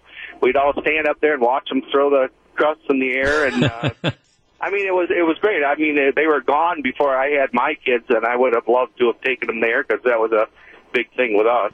Yeah. So, and you think? I mean, if they brought that back, are we too sophisticated for that nowadays, or do you think if they brought it back, it would find an appeal among, I don't know, teenagers and people in their 20s now? I think it'd be more for those smaller kids because the teenagers, they would just be on their phones, sitting at the benches waiting for pizza. Yeah, right. Well, there is an element of that. Let's see. Here's a text. My wife and I were out east this year, and we ate at a rare Big Boys. I think it would be good if they made a comeback. On our way out of the restaurant, I saw a heavy rubber piggy bank, which now sits on my counter at home. Yeah, 414-799-1620. Let's talk to Jeff in West Bend. Jeff, good afternoon. Hey, how are you doing? Thanks for taking my call. Yes, sir. Yeah, there just has to be a key part of it, though. I know you remember Suburbia. Suburbia, right. Well, when they came back, the taste is exactly the way you remember. The smells, the restaurant, the style, everything. But nowadays, the youth is different. If they bring back Shakey's, they bring back Big Boy, yes, they're awesome. But you got to bring back that taste, and you got to do something like on your menu have the old and the new or the past. You know what I mean? Mm-hmm. Where you're catering to the new people, they're younger people, because, you have to have like an original or something so that the kids can taste. I mean, even our music's coming back to the kids today. Right. Well, no, I think, thanks for calling. I think you're onto something. I mean, I think there's a market for this stuff, and I think the market is beyond simply nostalgia. I am being swamped with text messages of people who have found Big Boy porcelain statues all over. I love it. I don't have a place to put one nowadays. So if my wife happens to be listening, or people who are listening, I'm past that. But still, I think there's a lot of potential for this stuff that's out there. 414-799-1620. Rick in Mequon. Rick, you're on WTMJ. Good afternoon. Yeah, hey, Jeff, how are you? I am well, thank you. Okay, these restaurants, they're trying to make a comeback. Do they have a chance? Well, the last caller said the same thing that I was about to say about Suburbia. Jeff, we're about the same age, I think, and I was at the same Barnaby's. We may have been in adjacent booths at some point, but I would love to try Barnaby's, and I'm sorry to hear that your experience wasn't good, because it was some great pizza and great memories. But right down the street, remember, was Suburbia. And right. That was, that was our first experience with subs, and I was so excited when the Suburbia came into Mequon. And first thing I did is I just talked it up with my kids, and I said, "This is the greatest sub ever. You're gonna love it." Took them there. They took a couple bites, and they just looked at me like I had, four eyes or something. They just, they didn't get right. And they just. It lasted 6 months and it was gone. Yeah, no, you're right. Thanks for calling. Because the Suburbia made a brief comeback. I don't know if they still have one in Wauwatosa or not, but it was. I think it's different. I mean, maybe people are saying, "Oh, it's got." Maybe it's just, or maybe our taste buds treat us differently. Like I say, when I went to the Barnaby's, I think it was the same as it was when I was going to the ones in 1972. I just think it's like, this pizza does seem familiar, but I don't know why I thought this was so special. Maybe it was just that point of time. And again, maybe I'm being too hard on it. It could very well be. Rich in Greendale. Rich, you're on WTMJ. Good afternoon. Hello, Jeff. Hi, Rich. I used to work at Big Boys when I was in high school as a busboy. Okay. And even before I worked there, the kids, we'd go there after a basketball game or football game and grab a sandwich. But I used to love Big Boys. Their brawny lad sandwich, big slice of raw onion, right? Fantastic. And buckets of fish on a Friday night, reasonably priced, great. Okay, so if they were to bring back Big Boys, open like standalone Big Boys restaurants nowadays, do you think it would succeed? Is there a market for that? I think it might be a niche market. I don't know. I think people, if they try it and they kept true to their menus and maybe add a few new things, I think it would go. Yeah, well, I think so. I mean, I'd like to see him try. A number of people are saying that there is that one Suburbia that's on Blue Mound Road. Yes, that is still open. They had a couple other ones, and I remember their Miles Standish. That's their turkey sub and stuff. Let's see. Let's talk to Linda in Milwaukee. Linda, you're on WTMJ. Hello. Hi. Hi, Linda. I am calling in response to your big boy questions. I think it would be great to have a big boy back. I worked for them for 15 years. I was a district service manager, and the big boy suit actually lived at my house for many years. My daughter was the big boy. Okay. We did so many parades. We worked with the Brewers. We have great memories of working with Paul Molitor and Sal Bando, and had pictures with her and with them. Right. And many of my peers have a group called Friends of Mark's Big Boy. Right. And the conversation is, let's bring back Big Boy. And so many of them would be willing to do it, actually. Yeah, I'd say, and I think it would be great, and I think it could be more than a nostalgia act. I mean, I think that there's generations of people out there who like the fact that you could get these iconic things and you could get them for reasonable prices and all. I'm with you there, Linda.